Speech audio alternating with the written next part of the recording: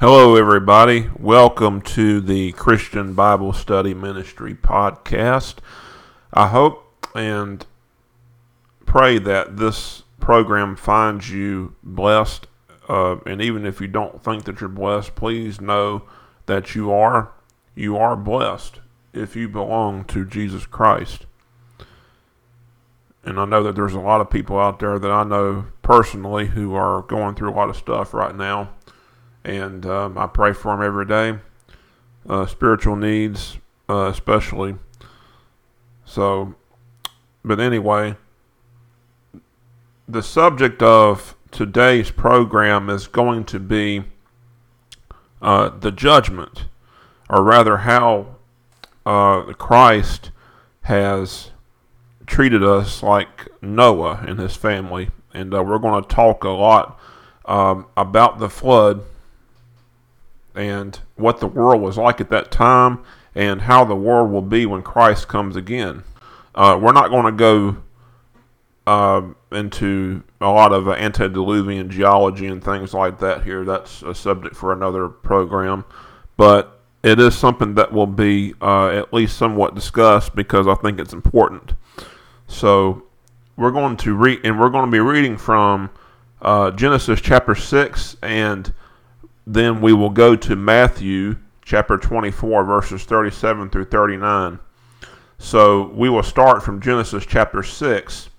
You know, the antediluvian world is a very fascinating subject. And, you know, when we read this chapter, you know, the first 6 chapters or so, or even into chapter 7 of Genesis, we find that the entire earth was just totally different from what we see around us today.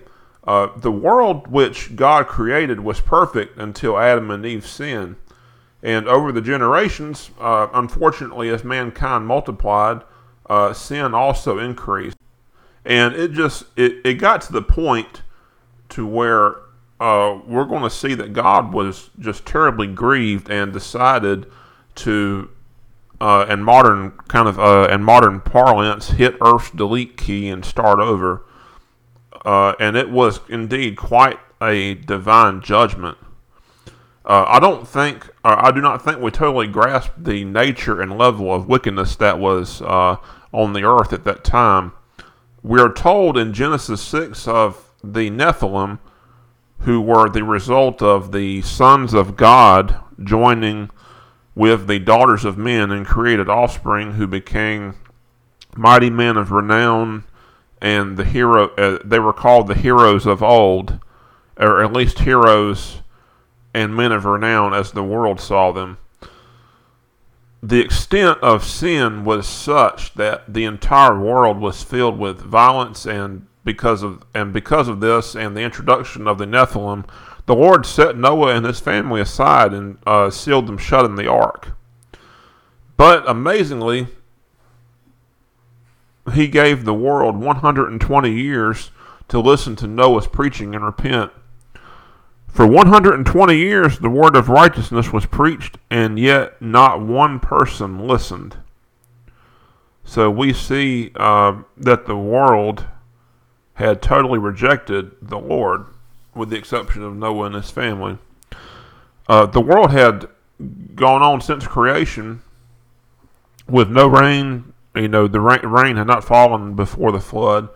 The Bible tells us that that water came up from the ground, or a mist came up from the ground and watered everything. So people didn't believe that a great flood was possible.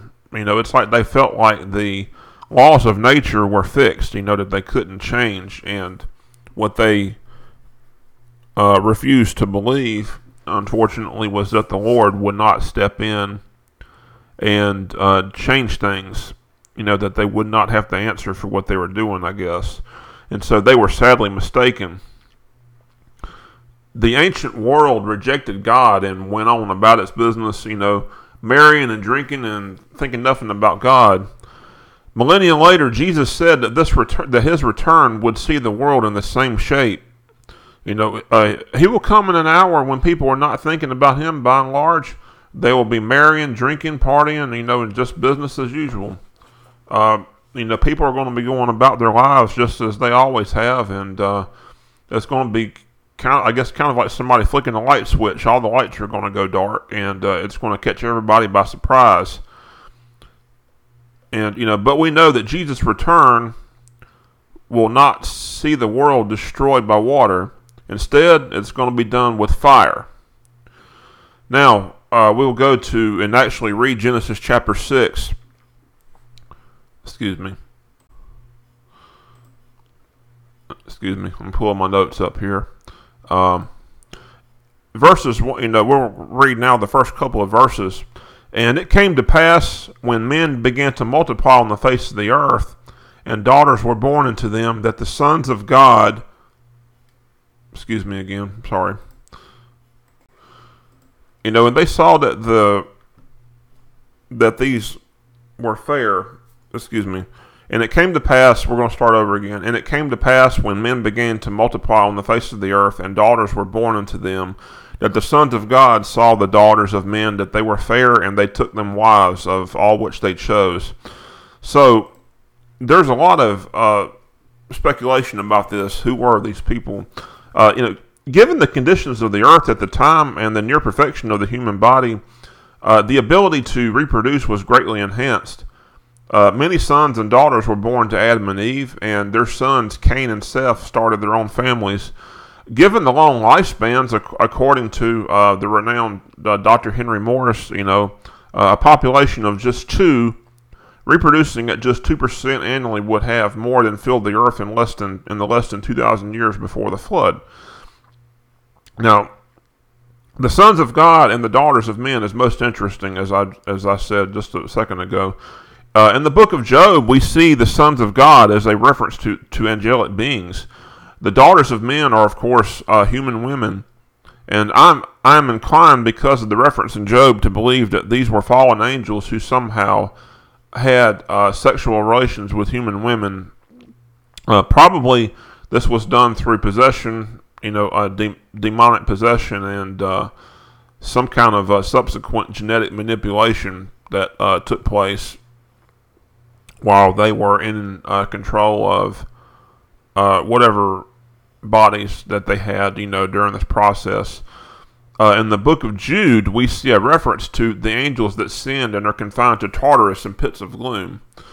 Now down to verse 3. And the Lord said, My spirit shall not always strive with man, for that he also is flesh. Yet his days shall be 120 years. So here is where a fantastic character of God is shown, in my opinion. He is giving the world one last chance to repent and be saved from the coming judgment. He initiates a countdown of 120 years. The Lord must eventually judge wickedness, and yet his character demands that he also offer mercy and forgiveness. If we accept him, we have to accept that mercy. Down to verse 4. There were giants in the earth in those days, and also after that, when the sons of God came unto the daughters of men, and they bare children to them, the same became mighty men, which were of old, men of renown. And this is a continuation of verse 2, as we see that the giants, the Nephilim, were a race that became renowned and regarded as heroes because of their deeds. Now, this is a group of people who were renowned and revered by the world because I'm sure that they were warriors and mighty hunters and things like that, but unfortunately for the Nephilim, none of them deemed it necessary to listen to Noah and the preaching. And I have no doubt that these creatures, the Nephilim, were a true giant, that they were truly a race of large and powerful people. They were certainly, by physical and human standards, quite extraordinary. But unfortunately, their righteousness was like filthy rags, and they did not heed Noah's warning. And so we'll go down now to verses 5 through 6. And God saw that the wickedness of man was great in the earth, and that every imagination of the thoughts of his heart was only evil continually. And it repented the Lord that he had made man on the earth, and it grieved him at his heart. The extent of evil in the world was so great that everyone around Noah and his family had rejected the Lord completely. We are told that the thoughts of men were only evil continually. They were not interested in God, but only themselves. And, this caused the Lord great hurt. And it was to the extent that he regretted creating man. His own creation that he loved was, with the exception of Noah and his family, separated from him. God did not actually change his mind about creating man, but rather what this means is that because of the hurt, because of all the sin and wickedness that were on the earth, the Lord kind of, he had wished that he had not made man. He still would have done it, but it's the actions that were taking place on the world grieved him that much. Down to verse 7. And the Lord said, I will destroy man whom I have created from the face of the earth, both man and beast, and the creeping thing, and the fowls of the air, for it repenteth me that I have made them. This, like I just said, the Lord, it grieved him that his entire creation, with with the exception of Noah and his family, everything was just gone. It's like it was twisted and distorted. Noah and his family were sinners, but they were striving to maintain the faith that was passed down through them. Noah was the one of the descendants of Seth, and he undoubtedly, I'm sure, was raised in a godly home, and so that is the tradition that he brought his sons up in. And if man had repented, from evil, then the world, I'm sure, would have been spared the flood. But since repentance was not sought, the entire world he had created, he would also destroy. We'll go to verses 8 through 9. But Noah found grace in the eyes of the Lord. These are the generations of Noah. Noah was a just man and perfect in his generations, and Noah walked with God. It's a matter of much debate here. I've read a theory that this is talking about the genetic purity of Noah, as in he had no Nephilim blood in him, as it says he was perfect in his generations. The perfection in his generations being his bloodline, of course, that he had no Nephilim blood in him. However, I think it's more correct that it simply means that Noah was a man who tried to live righteously and was without blame compared to the world around him. This is why he, I believe, found grace with God. And it's interesting to note that Noah evidently was raised, as I just said, in a godly home, as he was descended from Seth, the third child of Adam and Eve. Remember, Abel was killed by Cain, and Cain was exiled. So, and he took a wife and started his own family. But the Lord blessed Adam and Eve with a third son, Seth, and that is whom Noah is descended from. Verses 9 through 10. These are the generations of Noah. Noah was a just man and perfect in his generations, and Noah again walked with God. And Noah begat 3 sons, Shem, Ham, and Japheth. So what we have here is simply the sons of Noah, and the statement that Noah was a just man and that he walked with God. Again, this is what saved Noah and his family from what was to come. Noah was a sinner. I'll repeat that. Noah was a sinner just like his family was. But their heart, that they chose to focus their thoughts and their way of life on trying to follow the example that Abel and Seth had. They wanted to follow the word of the Lord. And that is why Noah was chosen, along with his family. Verses 11 through 12. The earth also was corrupt before God, and the earth was filled with violence. And God looked upon the earth, and behold, it was corrupt, for all flesh had corrupted his way upon the earth. And so God has, is going to tell Noah that the entire world, all flying and terrestrial creatures, are to be wiped out. A complete reset. It is interesting that even the animals were included in this. It could be that the relations between man and beast had been so corrupted by the curse of Adam that the Lord deemed it necessary to include the animals as well. More likely, I think it was done because God knew that it would be impossible for 8 people to survive a world full of hostile animals, for long after the flood. They would have no real kind of protection against these animals who had turned carnivorous, I'm sure, by that point. So the Lord in his providence said all these creatures will be wiped out. We're going to skip down to, we're going to go down to verse 13. And God said unto Noah, the end of all flesh is come before me, for the earth is filled with violence through them. And behold, I will destroy them with the earth. This makes it quite clear that both the world and all land and air creatures will be destroyed. So we see that the very world itself was destroyed and a new one created. This is where I taught, it kind of gets into antediluvian geology a little bit here. The world, the world that we see now, the physical world that we see now, did not exist at the time of Noah and the flood. It was a vastly different landscape and a different ecology, and maybe even a different ecology. Things were way different, but again, that's a subject for another program. So, and we're going to skip down to verse 17, as we're not going to go over the description of the ark. Verse 17, and behold, even I, do bring a flood of waters upon the earth to destroy all flesh, wherein is the breath of life from under heaven, and everything that is in the earth shall die. We're going to read verse 18. But with thee I will establish my covenant, and thou shalt come into the ark, thou and thy sons, and thy wife, and thy sons' wives with thee.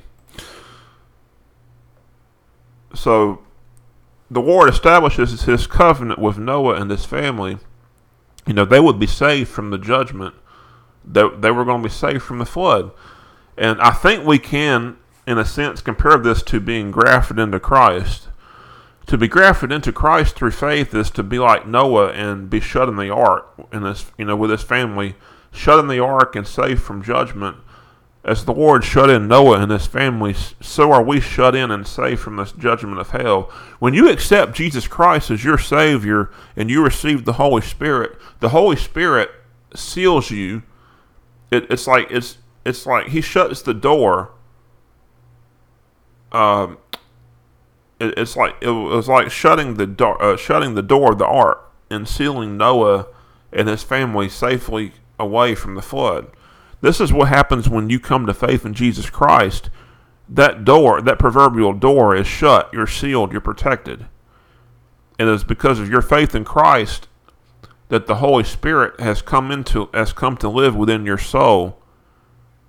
He is the guarantor of your salvation. He is the deposit which you have received. He is what keeps that door shut and secure. Pretty amazing, isn't it? Very amazing. So now we're going to go to the book of Matthew. Excuse me. I keep doing this. Sorry, y'all. I'm just kind of having some issues with my voice today. But Matthew 24 verses, Matthew 24, go down to verses 37 through 39. But as the days of Noah were, so shall also the coming of the Son of Man be. For as in the days that were before the flood, they were eating and drinking, marrying and giving in marriage, until the day that Noah entered into the ark. And knew not until the flood came and took them all away, so shall also the coming of the Son of Man be.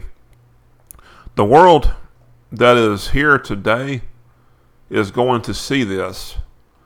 And Jesus here affirms the historicity of the flood, and at the same time promises that the world at the time of the rapture will be just as it was in the antediluvian time.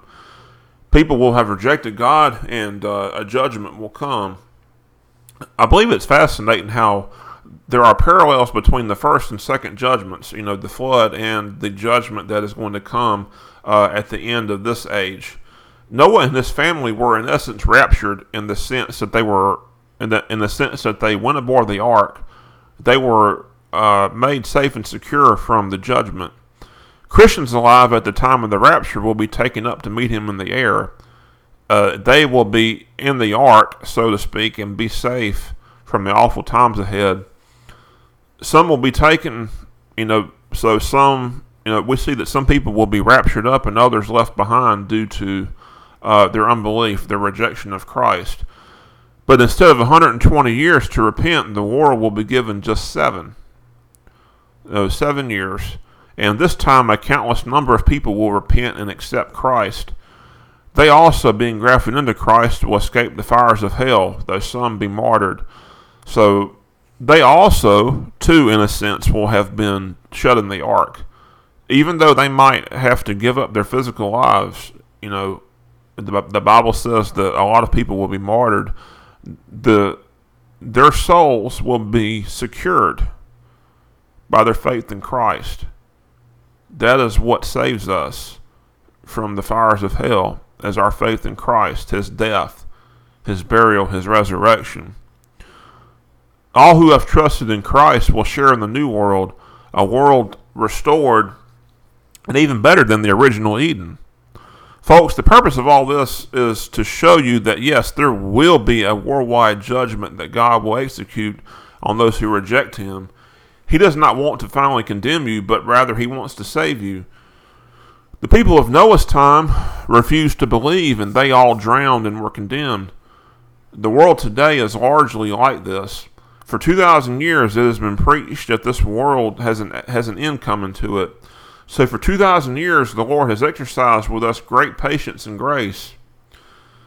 But people, we must realize that the time must and will come for him to judge the world.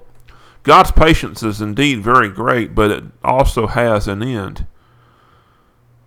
This is something that people don't want to hear, but the Lord, his character demands that he judge sin. We don't want to think about it, but just because we don't want to think about it doesn't mean that it's not going to happen. It will happen at some point. Whatever day the Lord has set aside, that day will come. And the only way that you can avoid the worst possible fate on that day is to today put your trust in Jesus Christ. That is it. There is no other way to escape this judgment. You must be born again. Don't be like the people who laughed. I'm sure they laughed and scoffed at Noah.